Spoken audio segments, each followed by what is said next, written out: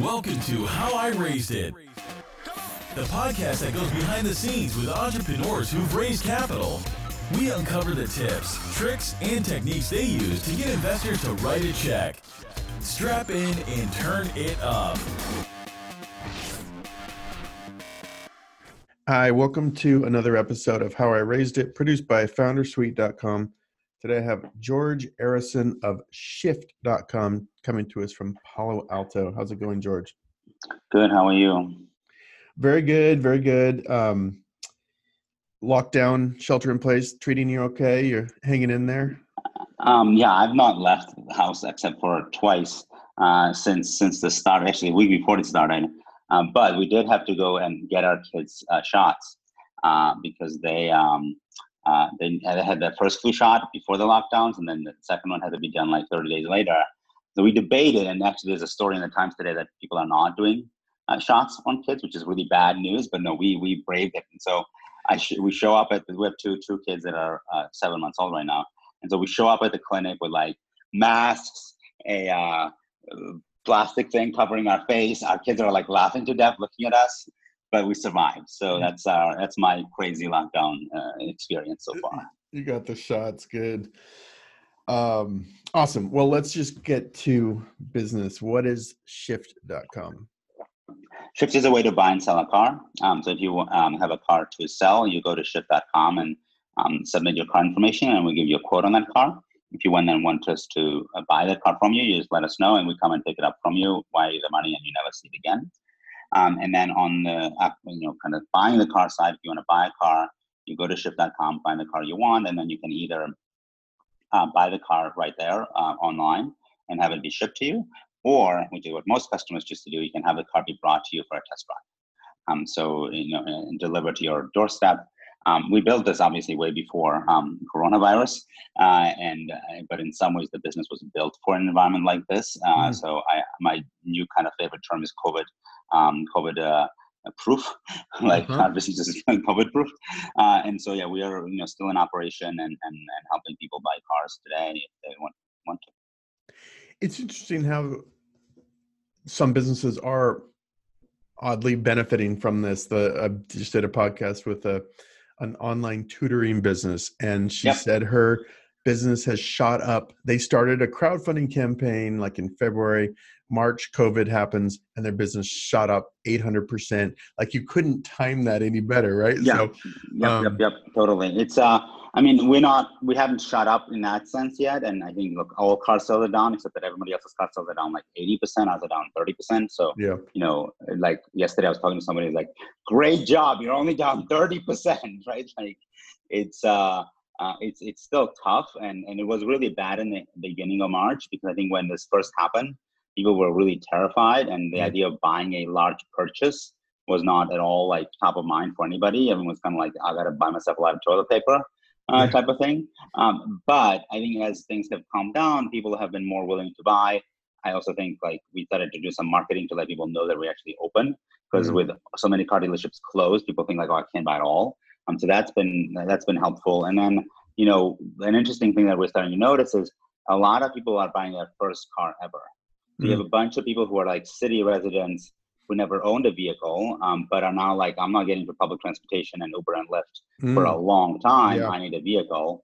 And so people are starting to buy because they like expect that when things reopen up, I got to get from point A to point B, and I'm going to have no way to do it, which is kind of a really important point, because unfortunately, as data is coming out of New York, like public transport and subway were a huge spreader of the virus. And so I think we're going to see a huge drop in usage of public transportation and a huge increase in car ownership as a result of that. That's interesting. Are you seeing a lot of new sellers emerge? Like, hey, I've got to cut my costs. I'm selling this car to you. Yeah, it was really sad. I mean, it was like so sad that you almost wanted to cry when this would happen. Like right as the virus kind of hit, buyers kind of were much slower, right, for reasons we just spoke about. But we had crazy growth in a number of people trying to sell their vehicle. And, our quotes asked, submissions from customers like jumped almost like 4x in the very early days of COVID. Now that's kind of tapered off a little bit, but still much higher than normal. The problem is that it's very hard to buy cars right now. So we're actually being really careful with the offers that we make to customers because no one knows what pricing is going to be in the future. And so we buy the car, and that's a very risky proposition if you can't predict pricing. And so especially for the cars that are on the newer side, like 2019, 18, 17 models, actually not making offers at all right now because we just don't feel comfortable with pricing those vehicles today. And so it's tough because we want to be able to acquire inventory from people and want to be able to help them if they need to sell a car. When we are making some offers, but in a very limited way. Now, a lot of players in the market, like our analog company, Carvana, which is a public company, actually has stopped acquisitions completely. CarMax obviously is completely shut down in California, so they're not buying anything either. And so it's a tough market right now to be able to sell a vehicle. Much easier to buy a vehicle. I mean, at some point, not to be unscrupulous about it, but at some point, if you could make a incredible lowball offer or buy inventory at incredible deals, and the market starts to of course, you could do that. So we're trying to not do that, and what we're actually offering customers instead is a consignment offer. So we have a product that we call buyout with an upside, where we offer you a less amount of money front out than we would normally prefer to pay you, and then we ask you to take the risk with us. And then when the car sells, we'll give you some portion of the upside that we earn above that. So say, in an ideal world, we pay you $15,000 for this car and sell it for, say, $17,000, but we don't feel comfortable doing that today. And so we might offer you $11,000, still aim to sell it for 17, but then we'd split the remainder $6,000 in between you and us. And so that way you get to kind of potentially earn more. And, we are able to kind of share risk together in terms of what the car can sell for once it sells. And so we're starting to do that a lot more. And we've had consignment for a long time this way, but this particular product in this kind of buyout with an upside went live in April, not really timed to COVID, but in this environment, it's actually quite appealing, I think, to customers. Yeah, that's interesting. Very cool. And just another question or two on the business. You're actually taking inventory of the cars? Yes. So do you have a warehouse, or do you? Yeah, we have many warehouses across the state of California and in Oregon as well, where we keep cars. And we also recondition all the cars that we sell. Now reconditioning varies based on the car. Like some cars that are newer, we'll recondition more. Cars that are older, we have a concept called a value vehicle. So these are cars that are over 80,000 miles. Obviously, they're priced appropriately as well. But there we'll do less reconditioning because the person buying that kind of car might not care exactly on the kind of every cosmetic appearance piece of it. He or she is just looking for a safe vehicle to drive. And so we have two standards for reconditioning, core and value, but we recondition every car we sell. Interesting. What was the motivation for starting this? What were you doing before? What's the backstory? So I was at Google before Shift. Before that, I started a company called Taxi Magic, which invented the use of mobile devices for on-demand services in transportation. This is like way before Uber and Lyft. I'm not a car guy at all. If you ask me things about like, what's your favorite car, I have no clue. And it's actually Tesla, but I don't actually know why, right? Like I can't tell you all the kind of intimate details of cars that a lot of people can. But I really got excited about the opportunity to transform such a big market that had been not touched by digital ever really. Yeah. So when the internet kind of came out and things moved from newspapers and magazines to the internet, that's when Cars.com and AutoTrader developed, and basically were our listing sites for cars. The same way that before that you would list the cars in a book that the newspaper industry would publish or inside the newspapers. So that's like the level of digitalization that had happened in the States, which to me was crazy.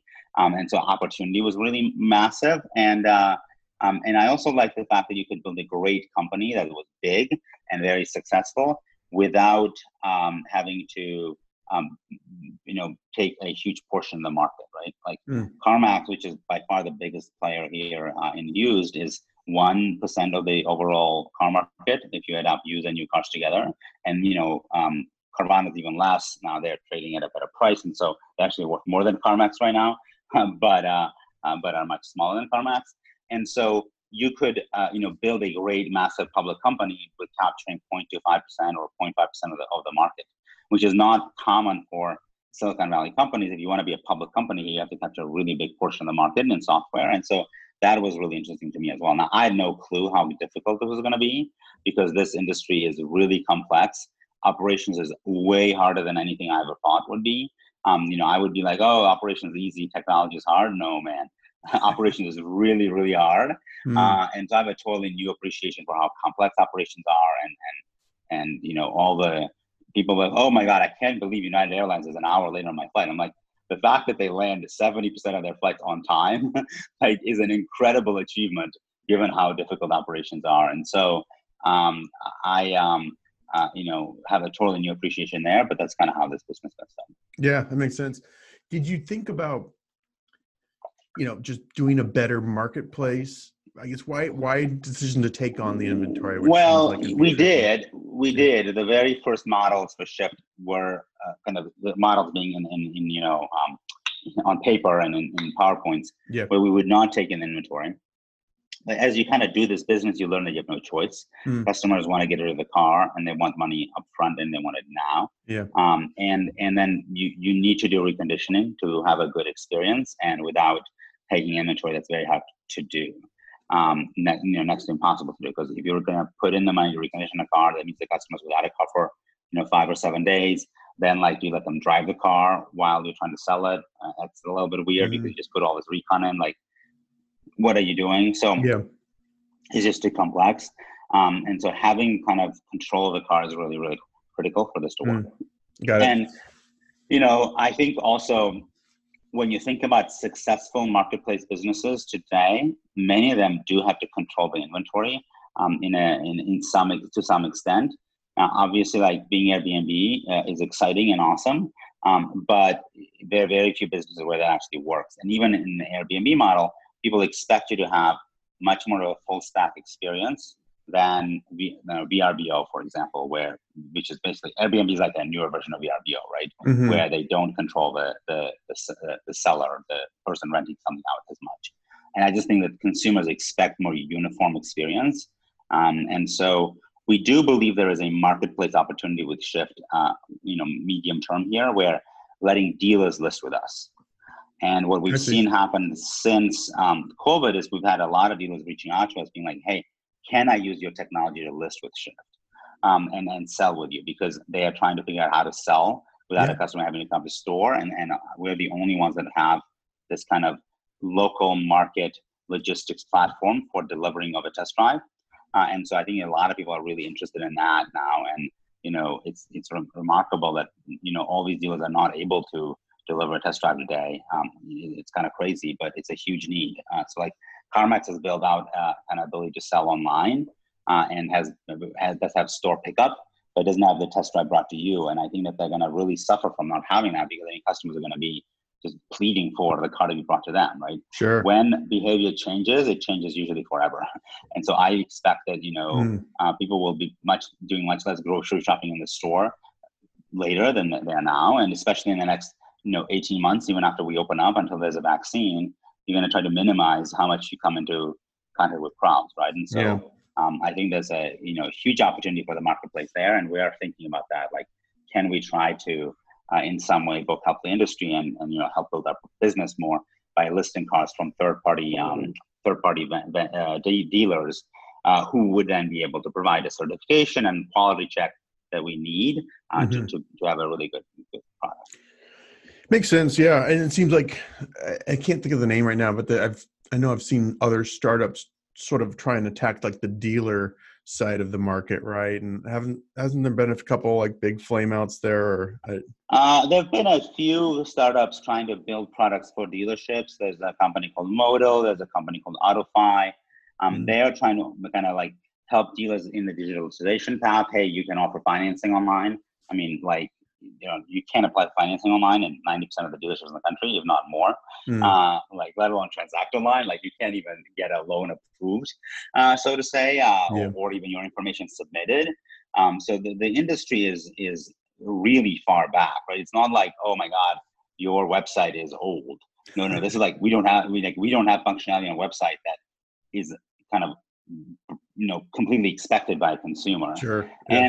And some of it is not people don't want to do this. It's really hard. this is a very complex industry, a lot of players involved. Most dealers sell new cars and used cars. The process of selling a used car is much easier than a new car. New car, you're dealing with OEM, you're dealing with OEM incentives, you're dealing with OEM lending products, right? Like there's a ton of stuff there that is just really complicated. So again, operations is really hard. And so a lot of people come in and like, easy, I'm going to solve it with software. But then once you start, quote unquote, solving it, it becomes a lot more difficult than you think it is. And there's a reason why some of the stuff hasn't moved as fast as it has. And it's been a very humbling experience for me from that perspective.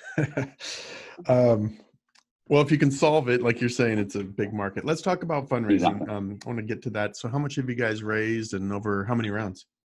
Yeah, we raised over $225 million of equity and another $75 million of debt. We've done Series C and then A through D. So I guess, 5 rounds if you consider seed one of the rounds. Now, the market's obviously moved a lot since then. Now, like what we would call, so when I did my first company, the first round was Series A. Then I'm like, okay, as the seed thing happened, and it turns out that should have been a Series C, not a Series A. Sure. And so then at Shift, I raised the Series C on a convertible note. This was, safes were just getting started back then, and I felt more. This is for Taxi Magic you're talking about? No, this is for Shift. Like in 2014, we raised a seed round using a convertible note. But now, like when I talk to founders today, like I got the angel round, the pre-seed round, and the seed round. I'm like, oh my god, like it's just kind of crazy. But so it feels like people are moving. Everyone's trying to be later, and but there's so much money in the beginning of the process, so they have to invent all these new rounds in the beginning. And so funds that claim to be seed, but I expect you to have $200 million ARR, and you're like, it's a $200,000 ARR, and you're like, that's not a seed-based company anymore, right? What are you talking about? Right. Talk about that first round, maybe. Actually, before we get there, with Taxi Magic, did you raise a lot of money for that, and did that have an exit? Well, I was not doing the raise as our other co-founders were. I was young and didn't know what I was doing back then. But we did raise capital, so we raised about a $2.5 million what we called Series A. Then we made that actually a $5 million Series A. That should have been the seed round, and then we raised another $10 million Series B.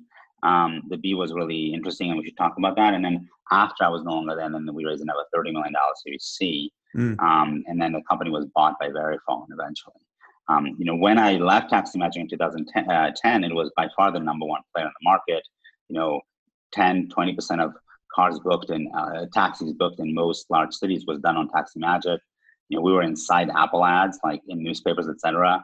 As a product that they were really pushing. And Uber was just getting started as a black car product, and Lyft didn't exist. It was Zimride as a way to get people to go from cities to colleges and back, sharing a ride. So we were really far ahead of everybody and doing really well when I left. And then we made a bunch of big mistakes. The company did, obviously, which cost me many millions of dollars. We never gave the drivers a phone to use as a product. We were working through the dispatch systems inside the taxi fleets, and that was a big error. And then secondly, we were very much in the kind of SaaS mode, like someone had to pay. So we really wanted the taxi fleet to pay, and we really wanted the consumer to pay for using our service, not just for the booking experience, et cetera. And so I I felt like it was a mistake, but we were very much in that mode as a business. We wanted to have revenue, and of course, like what we should have done is focused on growing our user base. Forget about revenue for a little while, and then once you captured enough user base, then you should have gone to revenue. So that would have been a much better approach. But in enterprise, the view always is, okay, if you don't charge somebody something now, that's bad. That was always the view historically. Now, obviously, freemium model has spread into enterprise as well. Yeah. And so now you see a lot more like use me for free and then you start paying. So that was an error on our part over there, which kind of basically allowed Lyft and Uber to exist. But there at Taxi Magic, we did have a really horrifying experience with capital once. So when we were raising our what Series B basically. That round was led by a company named Concur. Now it's part of SAP. And we had just signed a deal with Lehman Brothers, where Lehman Brothers was guaranteeing us $500,000 in revenue a year to help manage their black car business in New York through our software. So same as kind of booking a taxi, but like book a black car to come to you, because in New York you couldn't book a taxi to come to you. And like that was an amazing thing, right? Because like $500,000 for an early stage company like that, great revenue, but also great proof point that this big bank is using us. Now we can go and pitch 10 other banks to do the same thing. And that contract was signed literally like a week or two before Lehman Brothers died, or declared bankruptcy. And of course, this term sheet was offered on the assumption that this Lehman Brothers contract was going through. And so then they pulled the term sheet as well, because, stocks were collapsing, et cetera, et cetera. So when we only had like a couple months of runway left now, fortunately, we had a co-founder there who was, very successful previously. And so he kind of bridged us until we were able to raise capital in January from the same lead investor, Strategic, except at a way less good valuation. So that was a tough experience for us, obviously. And so my learning from that is, as soon as you get a term sheet, you got to push super fast to raise money, as quickly as possible. Meaning close the docs. And so my lawyers hate me usually, because I'm like, all right, term sheet signed, like let's turn legal docs around tomorrow. And like the minute feedback comes in, return feedback back within a day. And so they always think I'm crazy, but I have this like kind of mental block on this point. Scar tissue. I've lived through it. Yeah, exactly. So. No, that makes sense. Interesting. Cool. That's I'm sure that story that you just told played out in 100 other variations with other startups during that time. It's like, well, but yeah, back then, and it's happening now too, right? Like I've talked to a lot of founders, and I think it's really interesting where some VC funds have been very good and have said, you know what, if we have a signed agreement as a term sheet, we're going to fulfill it, we're going to meet it regardless. Or if, we have a handshake, we might still do it as well. And others have pulled capital, and some founders have been very public about that, told these are really horrible stories. And, I really do respect the VCs who've just said, we have a deal, and we don't back out on term sheet. And it's not binding, but we still, in a moral sense, do keep our term sheet going thing. Because yes, I totally understandable, right? Like, I know of a case somebody told me about, I don't know the name of the company, but like literally the legal documents were done, and the wire was supposed to happen the next day, and that day happened to be the day the stock market fell, the most, like something like 8% or 10%. So the investor did not wire. Now, like that's just horrible, right? Like, come on, and like once the deal is done, you got to do it. And so I'm sure a lot of companies have had a really hard time with that, and it's really tough.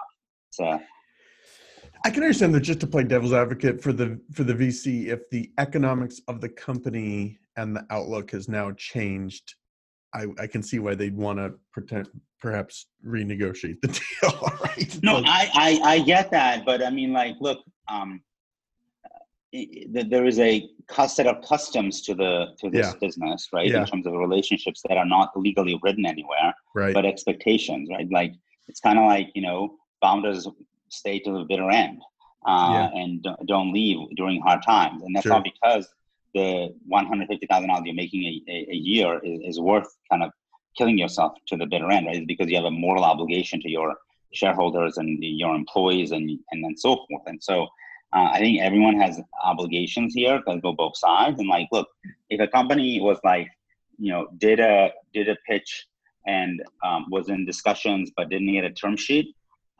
totally understandable that deal does not get done. But if there's a term sheet signed, right? Like, and I mean, I remember one of my investors in my Series A, because I was terrified that something would happen, term sheet won't get moved to conclusion. And I remember one of my investors telling me that the message was, look, in my time that I've been a VC for over 10 years at this point, I mean, this is a long time ago now, we as a firm have only pulled one term sheet in that entire time. And that was because the founder lied to us. He had changed his name and had a criminal record and had been in jail under a different name. And then when we discovered, we decided to pull the term sheet. And even then, it was like a hard decision to do that. And so I think that's a really important kind of code in terms of how VCs behave. And so simply because there's an economic upheaval, you expect them to behave the normal way. Because guess what? Everybody's your friend when times are good. The really good investors are your friends when times are bad. And so I think that's a really important kind of, you get to see who's your true friend and who's not. So. Let's talk about, we're not going to go into every round that you guys have raised, but maybe let's do a little bit on the seed round, because I'm looking at, again, if PitchBook is accurate, a pretty interesting seed round with about 45 like angels and. I think it was like 80. Okay. I think it was like 80 angels, or 60 to 80 angels. Yeah, I mean, look, we I don't really know much about fundraising, and I think now I'm pretty good at it, and I'm good at selling our story, but I had no idea how to do it. And Joel Washington, who was my co-founder, had been a VC as an associate at a fund, and so he had a little bit of a better sense. And so he's like, "Look, we should just go out and raise a seed round." I'm like, "Okay, well, let's go raise a seed round." So we just started talking to people, and one of our kind of first things in our mind was, okay, how do you prove that people should back you? Is, okay, let's go get backing from everybody that knows us really well, right? And so we're like, okay, every job we've ever held, we want to get at least one person from that job to write a check, right? Mm-hmm. Whether that's like our friend or our business partner, whatever. And so we went out and, like, in every job we ever had, we tried to find one person who could write a check and do it. And we didn't really care how big the check was necessarily. Like, it kind of doesn't matter. Then we're like, okay, of the people we know, who are people who can be value add as we build out as a business? Yeah. Like, who are strong product managers, who are strong BD people, et cetera. Okay, let's go to them and raise money from them. So we kind of, that was like early money that we raised. The first, $900K. Included in that was one large check from a company called AmTrust, which is an insurance company that was in the business of providing warranty products to auto insurance companies and auto companies. And so there was an opportunity there as well. So we kind of raised, that first check into that seed round of like $900,000 from a bunch of different people. And then it kind of ballooned from there, right? Like, super lucky that people were willing to kind of trust us in this very early days when we had, like, I think, experimentally sold 5 cars just to, like, to kind of see what it's like to sell a car on Craigslist, but didn't really have any, like, no product, nothing. And so and then we just continued fundraising. And because what happens is people introduce you to other people and people hear about it around and come to you and whatever. And so we just continued raising, and we ended up raising like almost $4 million in that seed round, which was really awesome. Now, yes, times were good, and team was really strong, because after we raised our first capital, then we added a couple of other founders to the team that were very strong founders. And so it kind of just ballooned from there, and it was a really good round. Now, we did something unconventional. We didn't put a cap on the note, and so it was like an uncapped with a steep discount. I don't know if I'd do that again, that way, because I actually think being overvalued is a problem as well that people don't fully appreciate. And so I would probably do that a little differently today, but that was kind of the approach that we took. Interesting. You mentioned before the call kind of fundraising as a process of discovery. Talk about that a little bit. What do you mean? Yeah, so I mean, I think a lot of people have this idea, right? And I talk to a lot of young founders, because I was, by the way, very lucky with kind of a lot of old, experienced founders helping me figure out what to do. And I feel like it's important for me to be doing the same thing now for folks. And so, like, okay, I'm going to find this investor and convince them that they should invest in my business. And I'm like, there's no such thing as, like, convince them that they're going to invest in your business. Most VCs in particular, like Series A, Series B VCs, have a set of theses that they believe in, right? Like, I believe in investing in these types of companies. Indeed, oftentimes the funds have theses like, okay, I'm a fund focused on consumer, or a fund focused on SaaS, et cetera, et cetera. And it's not that they thought necessarily about the fact that this particular vertical is the one I want to invest in, but this is a thesis I have, and I'm going to look at many verticals to see where that thesis fits in. And so I think what fundraising is for a Series A company is going and talking to a lot of VCs and finding whose thesis align with your thesis, and then who finds your vertical interesting in the thesis that they're working in. And so I think once you do that, and once you have that discovery, then you can have a conversation about, hey, let me convince you why I'm the winner in this space, why we're the best team, why we are going to execute the best, why you should invest in us. But until you kind of find that match, I don't think it makes any sense. And so I'm a really big believer in talking to a broader range of people than people normally would do. And there's a lot of benefits from even investors that you might not raise money from, in terms of getting to know them and then getting to know you. Some of the best investors I've dealt with, Josh Koppelman, Jeff Jordan, Jeff Lewis that used to be at Founders Fund is now at Bedrock Capital. These guys did not invest in Shift, and I kind of, call some of them like the ones that got away. But the feedback that they gave me during the process was really useful feedback in how I managed the business as the time progressed, right? Now, I think in all three of those cases, actually, the thesis is matched, right? There's a lot of reasons that they should have invested, and there's reasons why they shouldn't have invested. And some of the reasons that they gave us actually were, reasons that made our business complicated. For example, hey, this is going to be way more operational than you think. It was one of the feedback points from Josh Koppelman, which we were like, oh no, it's not going to be. Well, it turns out it was, and he was right. And I think his point was the operational level of this makes me a little bit nervous. Yes, we could get comfortable with Uber's level of operations, but what you're talking about here is a lot more. And I didn't fully appreciate that when we were getting going, and now I do today. And so I think there's a lot of benefits to getting to know really great investors, even if they don't invest in you, because you will learn a lot from them, both then and later. And so, and they might tell you things that you might not pay attention to, but then over time, it becomes really, really critical. Now that changes, I think, over time. Like as you get into the kind of pre-IPO rounds, that many obviously, but like more growth rounds, it's a different story there. But I'm still in the earliest stage. It's pretty limited universe of people that you would be raising from in a Series A, Series B, right? There's only so many funds and so many investors.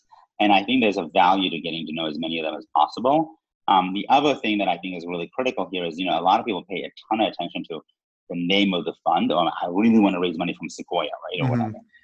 Honestly, and I was just as fault at that too. I had this chip on my shoulder, whatever. What really matters is who is the individual you're working with. And is that individual going to be with you through hard times and easy times, right? When things are great, everyone's with you. It's when things get really hard that we kind of see who really matters and who's with you. And it's we were really lucky with the Series A investors we end up working with. Emily Melton from what is now Threshold Ventures, used to be DFJ, and Manish Patel from Highland Capital. So these guys have gone. Say that again. Who is that? Emily Melton from Threshold and Manish Patel from Highland Capital. Okay. And we've had good times and we've had bad times. And these guys have been with us through, thick and thin, and have been with us the most and in the best way when things have been hard. And I can't just express how, valuable that is. And there are many people we could have raised money from who would not have been like that. And so I just think picking the right person is so critical, and kind of over focusing on the name of the fund or the valuation you're getting is really not the right place to focus on. Find the best partner you can find for your Series A, who you're going to really trust to make your company be successful, and work with that person. Was that second name Manish Patel, or who was that second? Correct. Okay, Manish Patel. P-A-T-L. Awesome. Let's talk a little bit about down rounds. You mentioned before the call that you've been through a down round. We've never, believe it or not, in 150 episodes of this podcast talked about down rounds, which because no one's willing to admit that they've done a down round, even though some great companies have done down rounds. I mean, Postmates did a down round. I believe Redfin did a down round.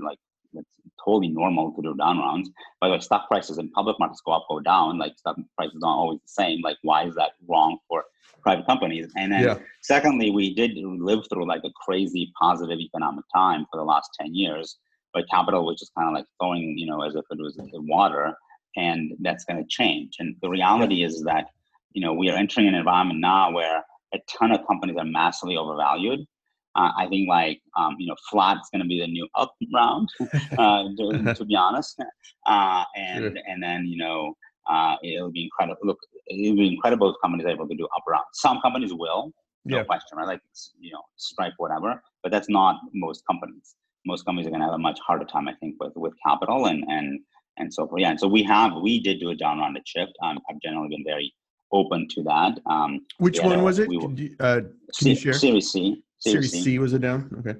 Yeah, we were. I don't ever talk about valuations as numbers. I have a policy to not give numbers, whether they're good or bad. And so, but we had a very high price after the B.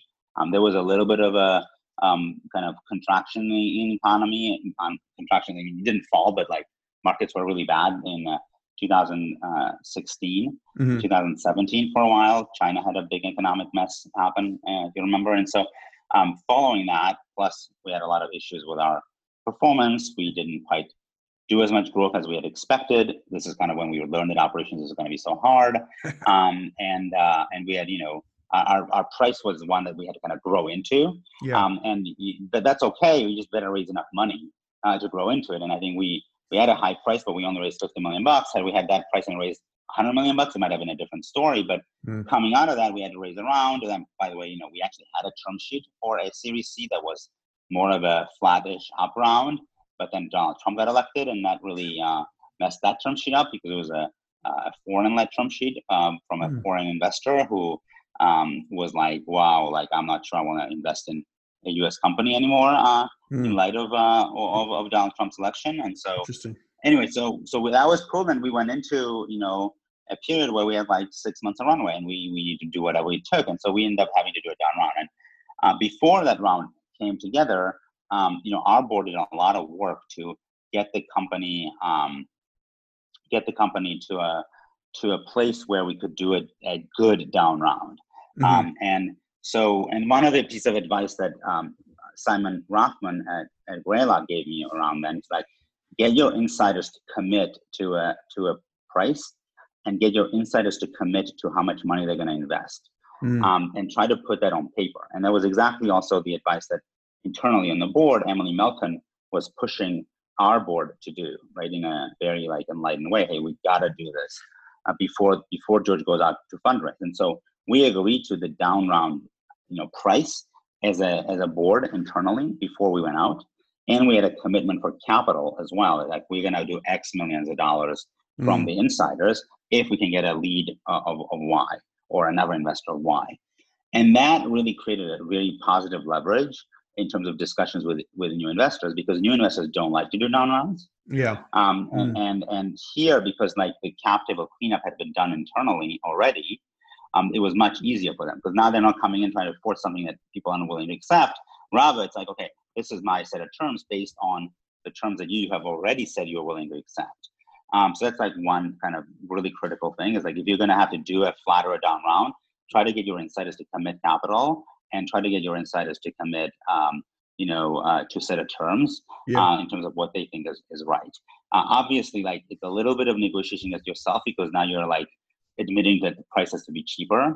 But in this environment, I think that's okay. I was going to ask, how did you know you needed to do a down round? And did you go out to the market and the market was telling you that, or you just sort of knew? Yeah, no, we were, because we had been in the market. We had this agreement for funding from somebody, and then that was pulled, and that was already basically flattish type of round. So in an environment where that didn't get done, we're coming back 3 months later into the market. It was pretty clear that we would need to do a down round, and you kind of, I think it's hard to decide what the price is, but you kind of have to figure it out.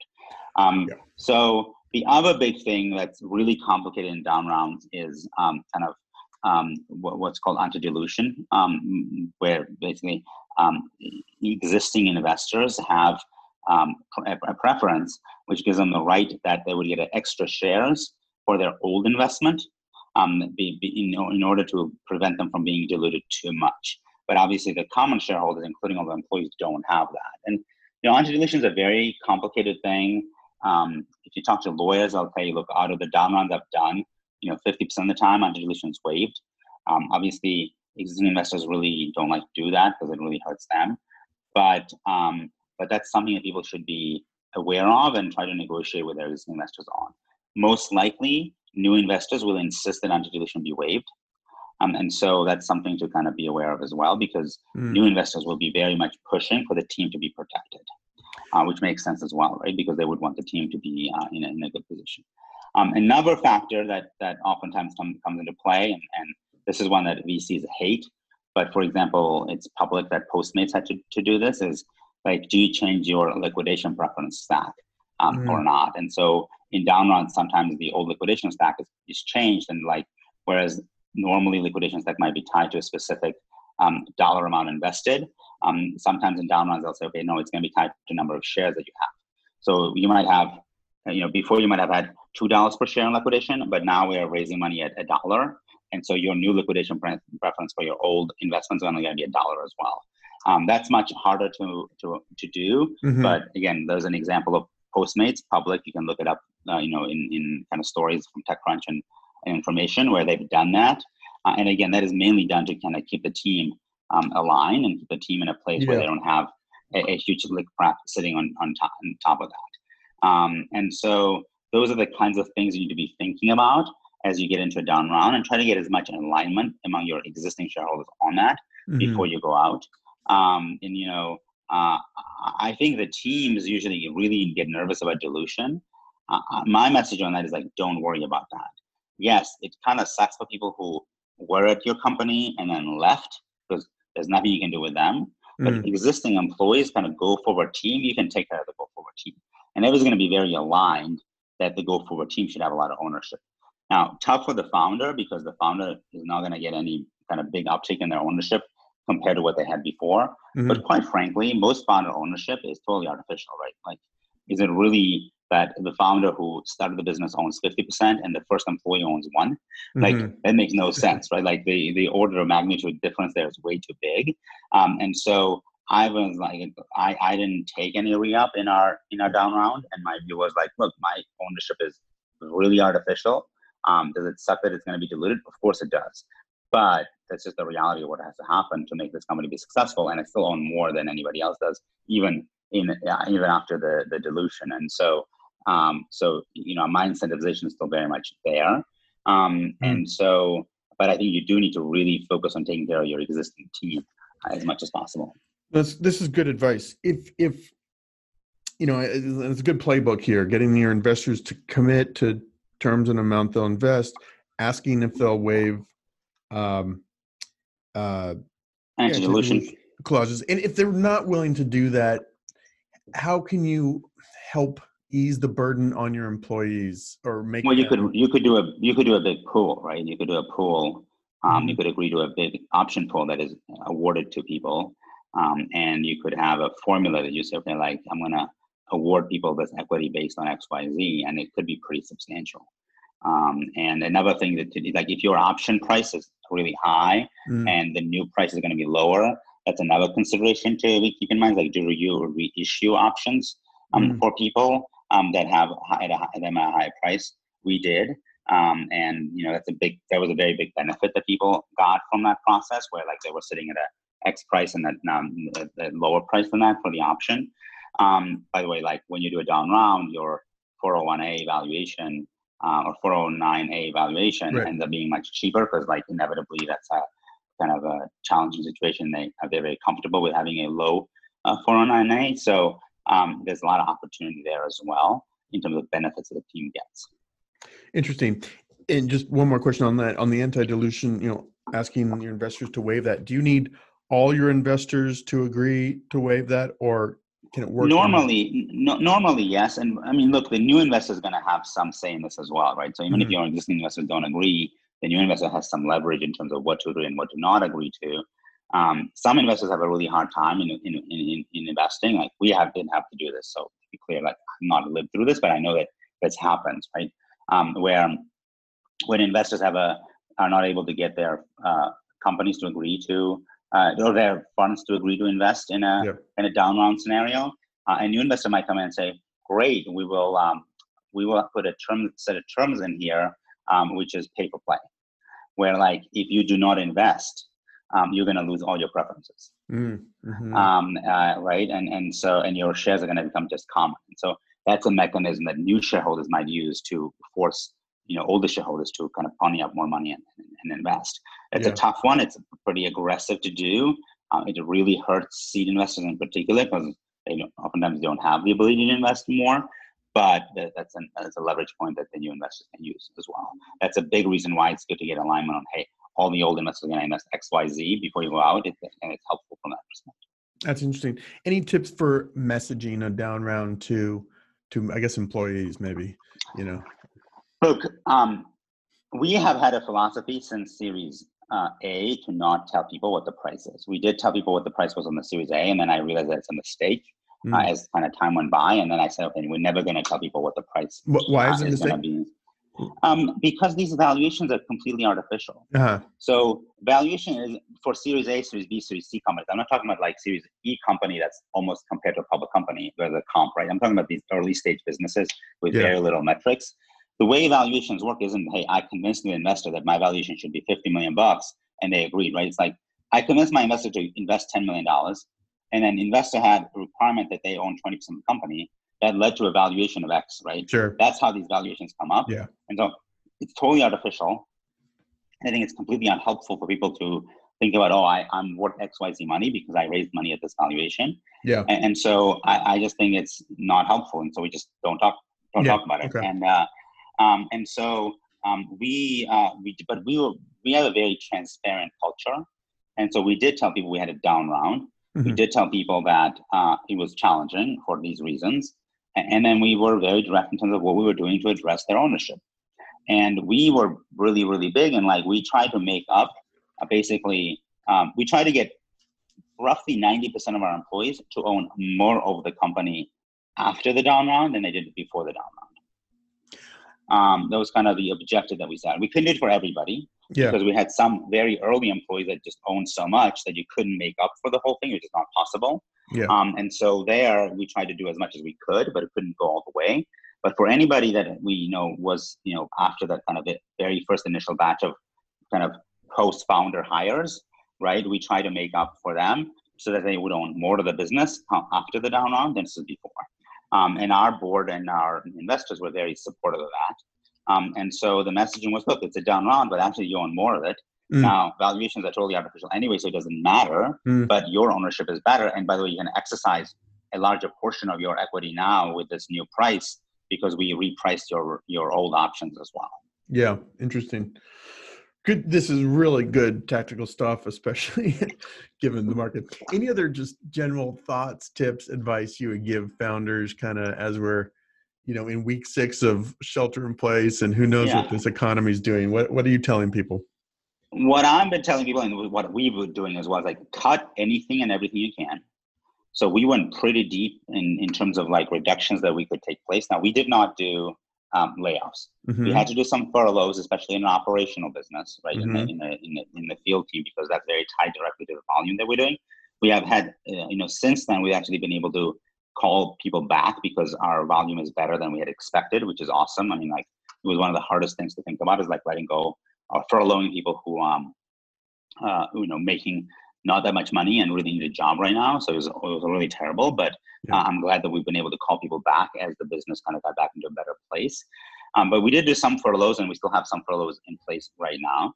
But we mostly did a big salary cut. So we basically did a flat salary cut for every salaried employee at the company. We have hourly people for whom you can't do that, that's different. But for salaried employees, we went pretty steep there. We actually publicly said it was 25%. And so to me, that was a right move because we don't know how long this is going to last. And doing a layoff just didn't feel right at this time. And it also didn't feel necessary yet because who knows, maybe we'll recover in 2 months and then, we can get back to previous salary levels. And so my view was like conserving as much cash as possible is really, really critical in this environment. Getting as much of runway as possible is really, really critical. So things that we did, kind of the steps that we took, added about 4 months of runway to our runway, which I think was really important, right? And like if I could add more, I would. It's just, that's the most we could do, and then try to get as much capital in as possible. So whether that's venture debt or whatnot, if you have access to it and you can do it, you should. Now in our case, it's a little harder because we already have debt, so you can add debt to debt. But like, because we have a floor plan for buying cars, etc. But if you can get debt, you should. You might not like the terms. It might be really expensive on the interest rate perspective, but it's just valuable. And you might even think, I don't need it. Doesn't matter. Get the debt because you might need it. And so it's just better to have it versus not. And then thirdly, watch the market really carefully. Try to prove that you are resistant to what's going on as much as possible. And when markets open up, go and raise. I mean, VCs are taking a lot of meetings right now. Most VCs are not making decisions right now. They might tell you that they are, but they're really not. And the reality is that the bar is really, really high, like super high in terms of people investing. It makes sense, right? Like people don't know what this environment is going to be, and no one's feeling the pressure to go do a lot of deals. And I think it's really hard for people to invest in companies where they don't know the founders. And so, for better or for worse, founders that are known quantity will have a better chance here versus founders that are not. So going back to my point, like process of discovery, right? This is where you might really benefit, because somebody might have said to you and no in a Series A, but they at least got to know you in person, they got to know your team, etc. Now you might be able to go back to them and actually get a deal done over video, because they don't have a need to get to know you again. They already met you in person. Yeah. But it's really tough in the venture business to do deals over video, right? Because like getting to know the person and kind of get on both sides, on the founder side, on the VC side, it's really critical for you guys to know each other. And so it's a really tough environment. It's going to open up, obviously, but like the next few months are going to be really tough. I heard from one of my VC investors was like, look, we are telling our companies to have a year's worth of runway, which, intrinsically is what felt right to me as well, which is kind of what we try to achieve. And I think that's right. Like trying to have runway at least through Q1 of next year. Yeah, that's good. Yeah, I was on a SaaStr virtual summit yesterday, and Mark Suster, who's at Upfront Ventures, was saying like, this is a great time to be reaching out to VCs because we're all stuck at home in our pajamas and hoodies, just doing video calls. Like, not that he was going to do a deal necessarily over video. No, I think it's a great time to reach out to VCs, and they all want to see decks and they all want to talk to you, probably because they have nothing to do. Although, they have a lot to do at the same time, because they're all doing a lot of portfolio management, right? Like, like who can I help, and what do they need? So it is very busy time, but yes, they want to see new companies. I just think getting a yes from a VC right now is really tough. Yeah. I think getting a yes on anything, I mean, a BD deal right now is really tough, right? Like we are talking to a few dealerships about like, do they come on our marketplace? And like, everyone's like, have a massive need, but like, can I think about that right now? Or do I think about the fact that I laid off 80% of my workforce? Like, it's just orders of magnitude different, right? And so I think getting anything done right now is really tough. It's just a bad environment, and there's nothing you can do about it. And it's going to be like this for a while. Yeah. By the way, the other thing people should be doing right now is renegotiating their leases. Landlords might not be happy me saying this, but like the reality is you have a lot of leverage here to renegotiate leases, and you should. In a good way. Don't do anything rash and crazy. Don't not pay your rent for April or whatever, but go up there and have good conversations. I mean, I think the idea like don't pay rent, I don't think is smart, because it just creates a lot of complexity with the landlord. But the reality is that there's a lot of opportunity to renegotiate leases, and I think everyone should. Yeah, interesting. Well, George, I've kept you a long time already, and this is really good stuff. Any just other tips, things, pieces of advice you would give your younger self if you were doing this all over again? Obviously, don't underestimate the operational challenges, but what else? Anything else? No, I mean, I think that don't overvalue your business, right? Like being overvalued is a bad thing. I always said, don't maximize valuation, but even when you say that and do it, you still end up potentially being high. The reality is this is a binary. Startups are a binary business, and it's completely irrational, right? Like being a founder is a totally irrational phenomenon. And so because it's so binary, whether you own 30% or 20% or 10% or 5% of a successful outcome doesn't actually matter. But so don't worry about dilution. Focus on getting the right team, getting the right investors, and getting the right amount of money to do your job. And don't focus on dilution. Is kind of my view. And I've always believed that. I honestly believe that the next 2 years is going to be an amazing time to be a new founder of companies. We're going to see, not in the next 6 months, but like companies that are launched in Q1, Q2 of next year, and then onward from that for the next like few quarters are going to be some of the best companies we talk about in the next 10 years. Because recessions are when the great founders kind of come out of the woodwork and build great stuff. And so I think we're going to see some really great companies born in this time period. And seed money is going to open up first, then Series A money is going to open up, et cetera. So like, you kind of can match to that in really good timing in terms of being a founder. And so I think like this is the time to be a founder. By the way, like think of all the opportunities this kind of situation is going to create, how many name brand businesses are going to fall apart in this environment, right? Because they won't be able to succeeding. So that's going to create opportunity as well. But I think it's a great time period to be a founder of a new company. Now, for those of us who are already in the thing, it's really tough. But like we're all dealing with prices. I don't know of a founder who's not dealing with prices. Even business that are doing great still have a crisis because like they're not having so much usage. They're not used to that. E.g. Yeah, right. So it's like just a really tough time, and the world's not going to be the same for a long time period. I just that's kind of my view on that. No, I agree with you. You see some of the startups. I made a list on LinkedIn of all the companies that were formed in 2008, 2009, and it's just astounding. Lots of mega decacorns. So. Yep, that's normally that's always the case. So I think it's going to be a really interesting time period. Very good. All right. If people want to learn more, it's simplyshift.com. They can buy or sell a car there. Do you have any? You mentioned like the over 80,000 mile cars. Any like classic cars, or is it more new? No classic cars. We try to limit us to like sub 12 years in age. We are very much like kind of your bread and butter car, right? Like we want to be able to serve a family living out in Oakland, buying their second car, their third car, or whatnot, or getting a bigger car because they have kids, etc. That's kind of our core business. We are not in the business of selling uber luxury cars. There's a company we have luxury cars, but that's not like our focus. There's a company called Vroom that is, online sales, and like literally like 90% of their inventory is 1 or 2 years old, and average sale price of $30,000. Our average sale price is $15,000. It kind of gives you a sense of like working in a very different type of a market. Yeah. So I think it's just a different type of business, and we want to do we think that's the most interesting space to be in. That's where the demand is. Cool. All right, George of Shift.com, thank you so much. This is really interesting. Lots of good stuff. And stay safe, shelter in place, and catch you on the other side of this. Likewise. I hope we open up soon here. That's my hope. Yes. Cool. Thank you very much. Yeah. Bye-bye.